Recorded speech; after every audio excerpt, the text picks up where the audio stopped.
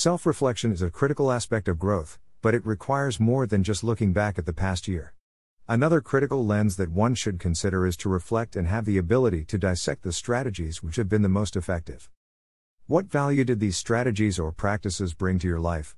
As many have noticed over the past couple of years, there is more to life than just one's career. How can you find the strategies to help you effectively work on each based on your priorities without putting too much imbalance on the other? Can you turn these strategies into systems for your life?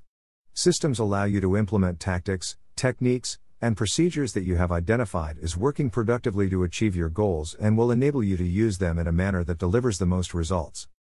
As you develop your strategies, things to keep in mind might include the big picture, your priorities, organization, and your ability to apply them consistently. Another aspect to consider is how you can determine that you have achieved your desired outcome through defined ways to measure this progress and completion. Coaches can help you identify these practices for developing strategies that work for you. Are you ready to start your coaching journey?